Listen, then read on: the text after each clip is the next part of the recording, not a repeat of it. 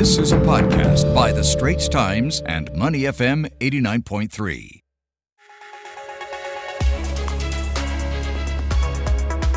Time now for our regional roundup, where we take a look at headlines coming out from around the region. One of Malaysia's most wanted men pleads not guilty to 26 charges. We'll also be taking a look at developments in the Philippines, where the local government and the Moro Islamic Liberation Front are taking their first step towards normalization. And in Indonesia, police there fired tear gas to disperse protesters outside Parliament in Jakarta. We'll find out more now from Leslie Lopez, regional correspondent for The Straits Times. Leslie, good morning. Good morning, Elliot. Good morning, Bharti. Let's start off with the issue in Malaysia. So this guy was on the run from police for more than a year. He's businessman Nicky Liao Su Hee, one of Malaysia's most wanted, by the way, pleaded not guilty to 26 charges amounting to more than 36 million ringgit under the Anti-Money Laundering, Anti-Terrorism Financing and Proceeds of Unlawful Activities Act. Tell us a little bit about this and, what's the rationale here? 26 charges is a lot to say I'm not guilty to. Well, yes. This case has attracted a lot of media attention, and this man has been on the run for over a year. Though the events surrounding his surrender has got Malaysians quite cynical. They suspect there's some kind of deal with the police, that this guy decided that he would give up after 1 year of evading this police dragnet. And he appeared in court to face 26 charges, pleaded not guilty, and was granted bail. Okay. And that really has, I think, caused some unease, especially in Twitter sphere, where people are wondering whether there was a deal. And reacting to this sentiments was, the police came out yesterday with a statement saying that no, they did not favor any parties, and this was under the instructions of the Attorney General's office. So clearly this is something that's going to be watched. And like you mentioned, this guy clearly is hoping for a lighter sentence, but he's got known links to the underworld, the criminal, the Macau triad boss, Broken Tooth, Wan Kokoi, is said to be very close to him. Right. He was a senior party bearer in the underworld, the ex-Macau underworld boss cultural organization. So, a lot of things point to clearly, some form of guilt here.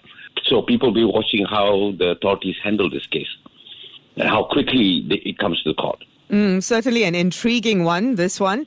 But something else that's also making headlines in Malaysia is its anti-party hopping law, which suffered another setback on Monday after lawmakers deferred their vote on a constitutional amendment that actually would have enabled the law to be enacted. Now, last week, Leslie, we talked about the urgent need to address the issue, seeing how it's a major cause of political instability in the country. Why are these people pushing back? I mean, to what extent are their concerns valid? Well, the thing is that those who are pushing back are really politicians and parties that caused most of this upheaval in Malaysia, where, the former Pakatan Harapan government fell because of defections and people switching alliances to different parties. So these guys are clearly against it. And I think the reason is because they know when elections are held, which could be as early as August this year, the results are going to be very, very close. And we're going to see a lot of people being wooed with, a whole lot of offers to switch alliances. So to some, they rather have this anti-hopping law scuttle. But I am told by opposition sources that they have come to an agreement with the Prime Minister, and they are certain that the law that will go to a select committee now will be passed at a sitting in end of May. So we'll have to wait and see. And, the longer the opposition plays along with the Ismail Sabri government on this and they not deliver on this anti-hopping law, it's only going to hurt their political prestige. So both sides have got a lot to lose here. Leslie, let's switch tracks to the Philippines. 3 years into the transition period, the Philippines government and the Moro Islamic Liberation Front are preparing to mainstream former Moro rebels into the Philippine National Police. So this move looks set to fulfill part of the promise of the Mindanao peace process. I'm sure this is significant. Tell us more about it. And I think more importantly, is this change sustainable, to ensure that there's a more peaceful Mindanao in that sense? Well, this is clearly a major milestone in this very troubled region, right? The proposal will see at least 5,000 former rebels who laid down their arms being offered the prospect of joining the police force. I mean, to people who've never had a stable income, steady jobs, avoiding the army and the authorities, by living for long months and periods of time in the jungle, this is going to be a huge game changer for them, and stable income, to be with their families, So clearly, this is a major milestone, like I said, and it is a very, very good sign to this troubled region. But how this thing works, the dynamics is going to be very, very interesting to see. How these now junior police personnel will take orders from people who at one time were pursuing them, Yeah. So we're going to see all of these dynamics actually in the coming months. But having said that, I think this is very positive, and it is something that this troubled region really needs. This podcast is available on our audio app. That's AWEDIO. Like us and rate us. And now, back to our podcast episode. Still on the Philippines, Leslie, nearly 2 million supporters of Philippine presidential hopeful Leni Robredo are going door to door across the nation in an against-the-odds bid to win over voters before the May 9th polls. Tell us why you think these supporters remain hopeful. I mean, would things have been different if not for Robredo's last-minute decision to enter the presidential race in October? Well, the thing is that Robredo's supporters who have been really working very hard because they're finding that the campaign, this door-to-door campaign, is getting some traction and, drawing quite large crowds to her rallies. And that they believe is positive. And, anything can happen, especially in a place like the Philippines. But voter surveys suggest that Ferdinand Marcos Jr., son of the former dictator, is heading for a landslide victory. So, and many believe that this is his presidential election to lose. But then again, like I said, this is the Philippines, and this last push by Robredo could actually, spring a couple of surprises, actually. So it'll be interesting to see what happens May 9th. We don't have that much time before the main event.